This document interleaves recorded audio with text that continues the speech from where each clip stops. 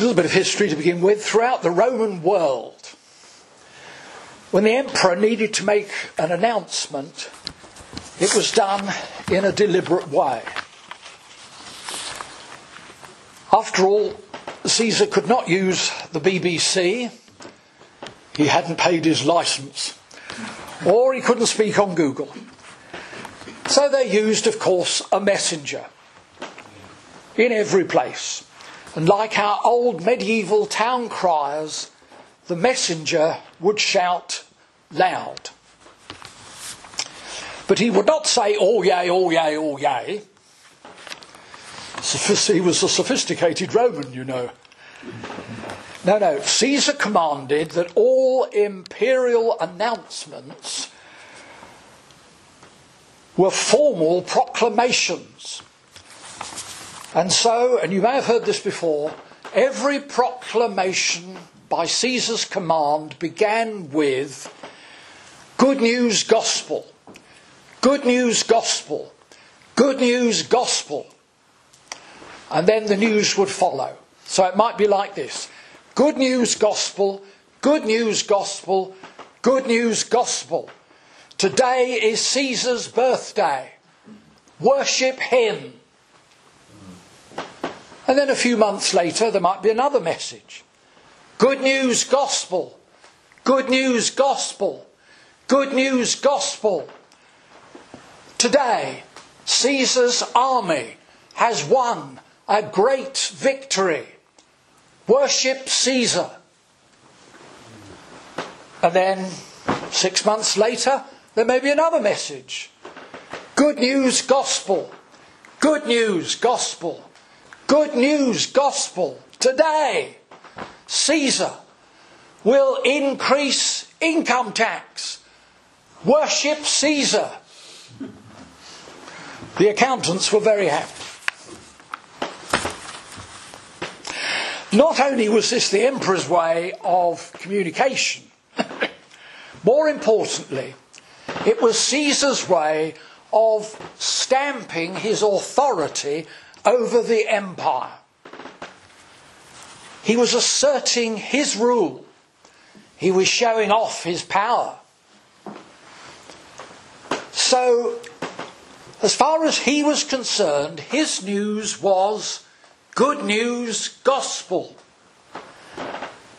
Because he ruled. Good news gospel. Caesar rules. Trumpets blaring out and the army behind him. And this is partly what Paul meant when he once referred to the powers and principalities of this world. Now, if I can use a slight sense of humour here, very slight, the apostles of Jesus returned the compliment. They effectively said, good news gospel. Jesus has died and has risen and is coming again. Jesus rules. The politics of that couldn't be avoided, implying that Caesar's gospel was fake news. Caesar is not God, do not worship him. Good news gospel. Jesus is God's Son who has died for you. Worship him. Amen.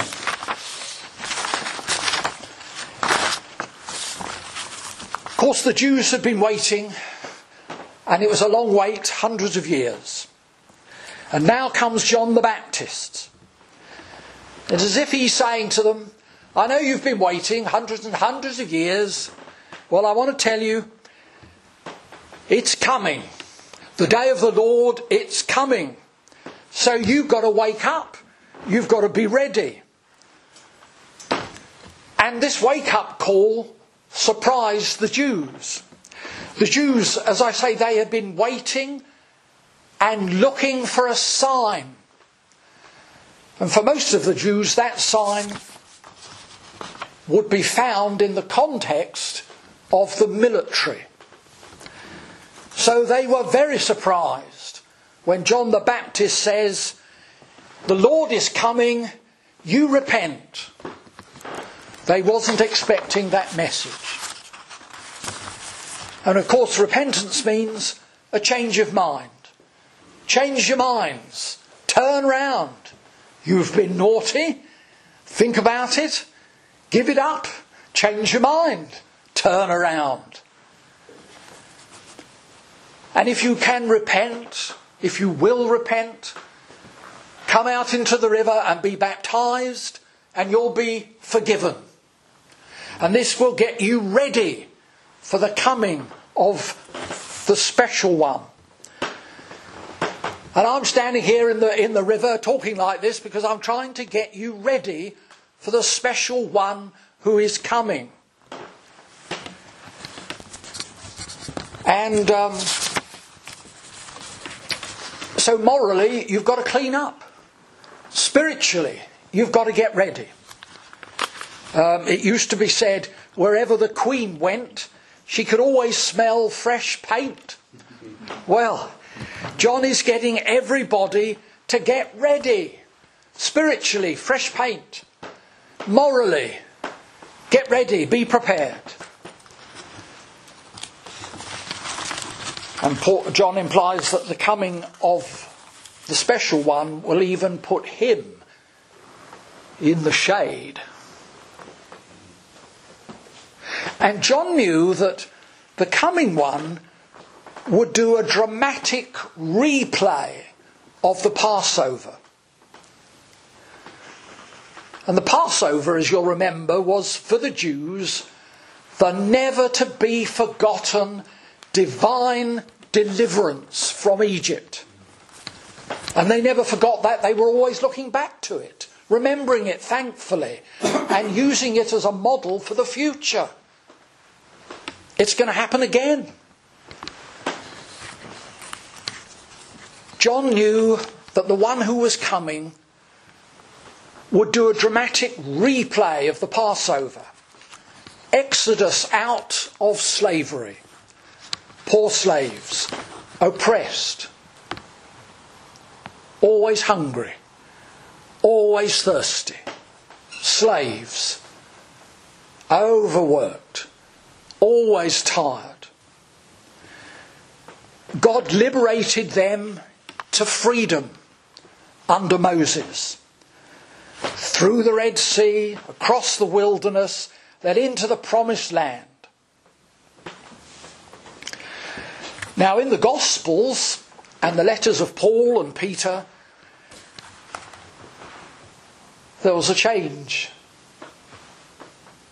They saw that to leave behind Egypt comes to be seen as leaving behind sin.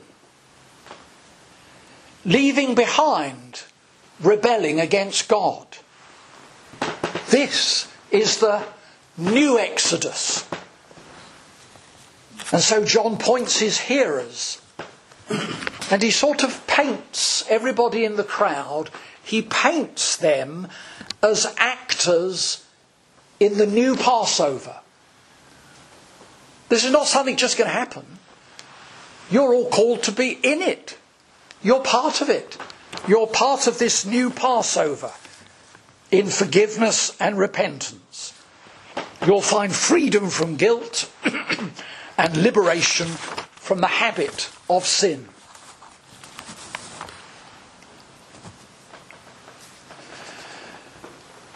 In the original story of the Exodus, God came to live amongst the Jews. With the coming of the special one, things would be similar, but slightly different. God's Spirit would now live with people.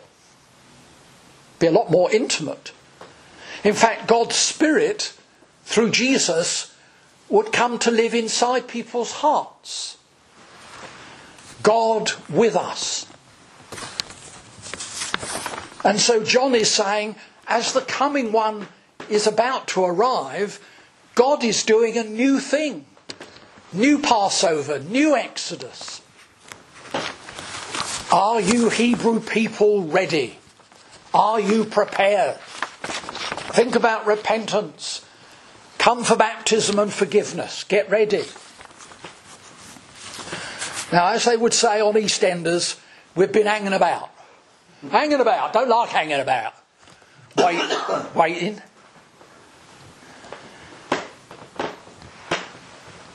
Waiting is not nice. Especially if you don't know you were going to have to wait. You wait for a bus and it's raining, it's cold, it's windy. And the bus is late. You wait extra 10 minutes, 15 minutes, you wait, you're cold. You wait an extra 20 minutes and then you realise the bus is cancelled. So you've got to wait an extra 45 minutes. This is no fun, this is frustration. Might make you angry. And you're cold and you're getting wet. Or you're coming down with a heavy cold. You've just got to wait for the cold to pass. You take paracetamol, but it only deals with the symptoms. Still got the cold. No fun. But even worse, there's a war where the tragedy lasts. And the people caught up in that war wait in misery. And we see it on the news every day, don't we? Waiting.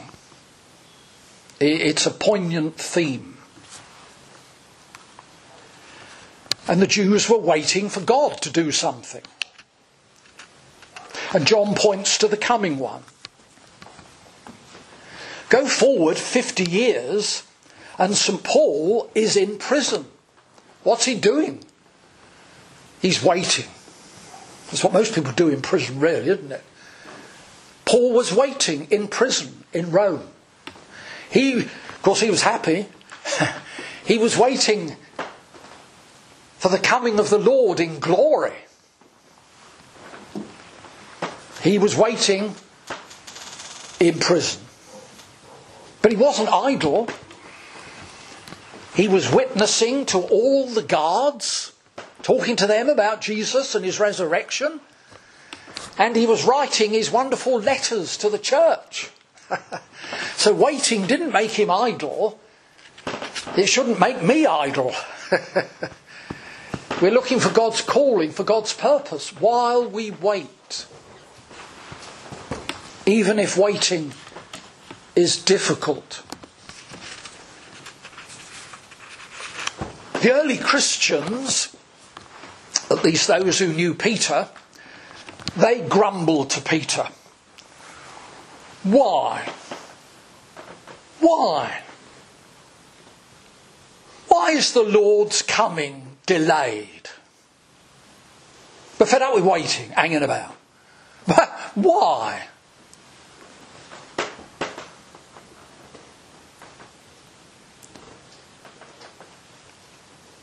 We too might say, why is peace delayed in the Middle East or in Ukraine and in so many other places? Why, in so many places, is there continued suffering and pain? And within families and homes and workplaces? Why? Well, of course, I don't have an answer. But maybe one or two hints that sort of overlap. I read a while back that Christian insight tries to see through fog in a craggy landscape. It's a good way to begin a book. And Paul said, now we see through a glass darkly. One thing I'd say is that Christian insight requires that we take a step of faith within reason. Christian insight requires that we take a step of faith within reason.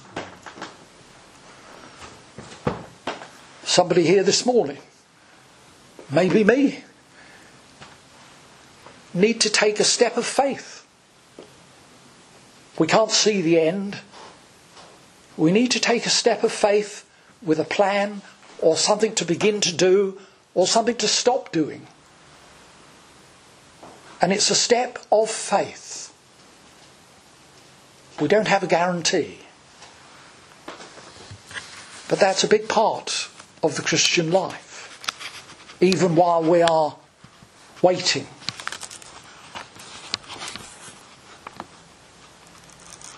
And then, of course, in our second reading from Peter's second letter, we're given another perspective.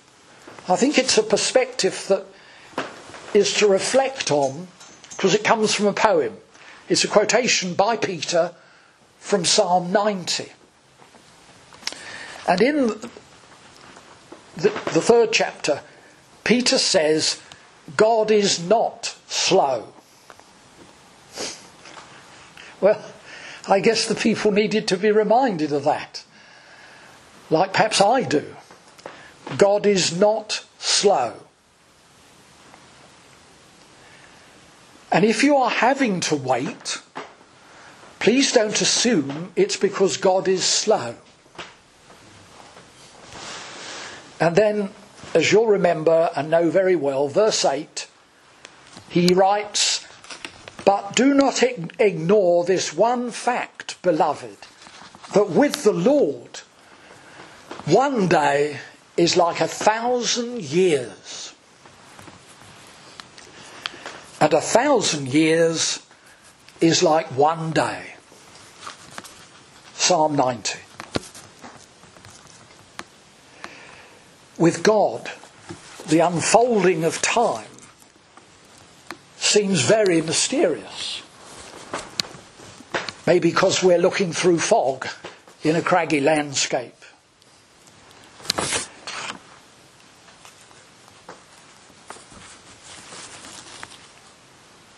Somebody else once wrote that the meaning is in the waiting.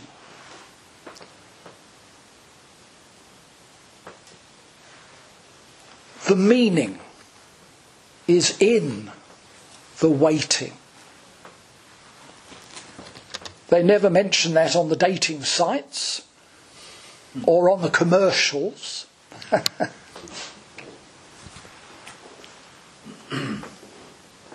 Sometimes when you look back, the meaning was in the waiting.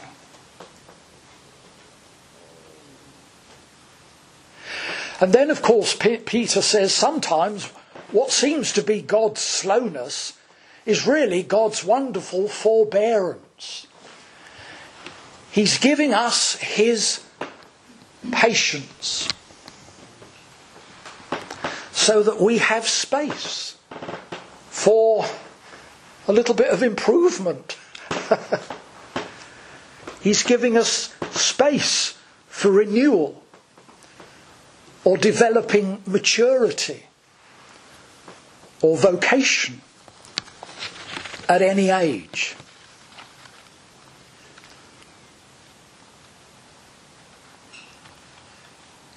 Well, waiting an extra 40 minutes for a bus in the cold and the rain can feel like hours. But for those who suffer pain, time drags. And there are the long, dark nights. As you know, John the Baptist was beheaded by Herod. Jesus suffered death under the Roman governor. But here we find Jesus' solidarity with all who suffer. A solidarity which is an aid to our faith. When you're having a rough time, when you're in pain.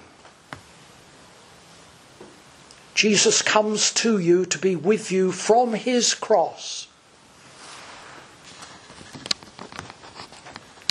His death is about his intimate solidarity with all who suffer. And that's a reminder that Jesus' death is not just about dying for our sins. His death was a great picture of God's love and God's solidarity and fellowship with his suffering world. When Jesus was betrayed by Judas, then he was arrested. His hands were tied and he was taken away. He was made helpless. And he suffered a terrible miscarriage of justice with the false accusations and the bribed witnesses. And still with his hands tied, he was beaten by Jewish soldiers. And that meant he really was injured and seriously hurt and would have suffered a measure of shock. And later in the morning, as the sun was beginning to show up, he was flogged by Roman soldiers. Over 30 lashes. The flogging was a prolonged torture, and it was meant to be torture. 30 lashes, flogged to within an inch of his death. The Romans intended it to be a form of torture and a form of humiliation to express Roman rule. Jesus submitted. When he got to Calvary, soldiers nailed him to the cross. Paradoxically, they only used 3 nails. 1 for each hand, and 1 dreadfully through both feet. When the cross was lifted, Jesus' whole body hung by those 3 nails. Hanging, he waited. He didn't hang for 5 minutes or 10 minutes. He hung for 3 hours. And surely those miserable 3 hours must have felt like 1,000 years.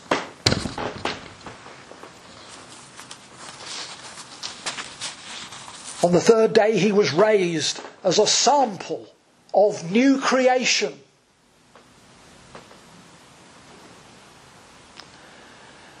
But he suffered on the cross. And his suffering was his solidarity with all who suffer.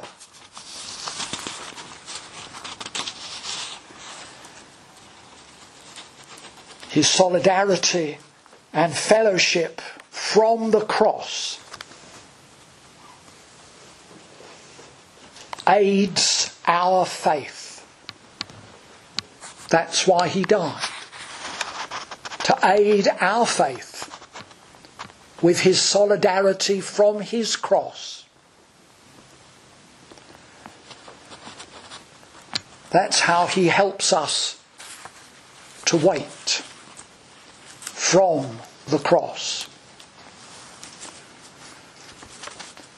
Another question, and with this I will quickly close. Another question connected with waiting. When we ask, why do so many people appear not to want Jesus? Well, one answer is, of course, we don't know. And I'm no judge, at least I shouldn't be. But we do ask the question, why do so many people not want Jesus? Why Do they live without God? Why? And it's not simply because they're sinners. Some of them are lovely people. They're our family members. They're our friends.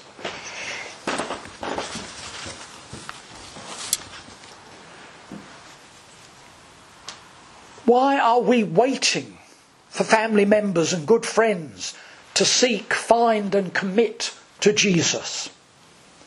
Why are we waiting? I'll read to you a little sentence here. It might be part of the reason, only part.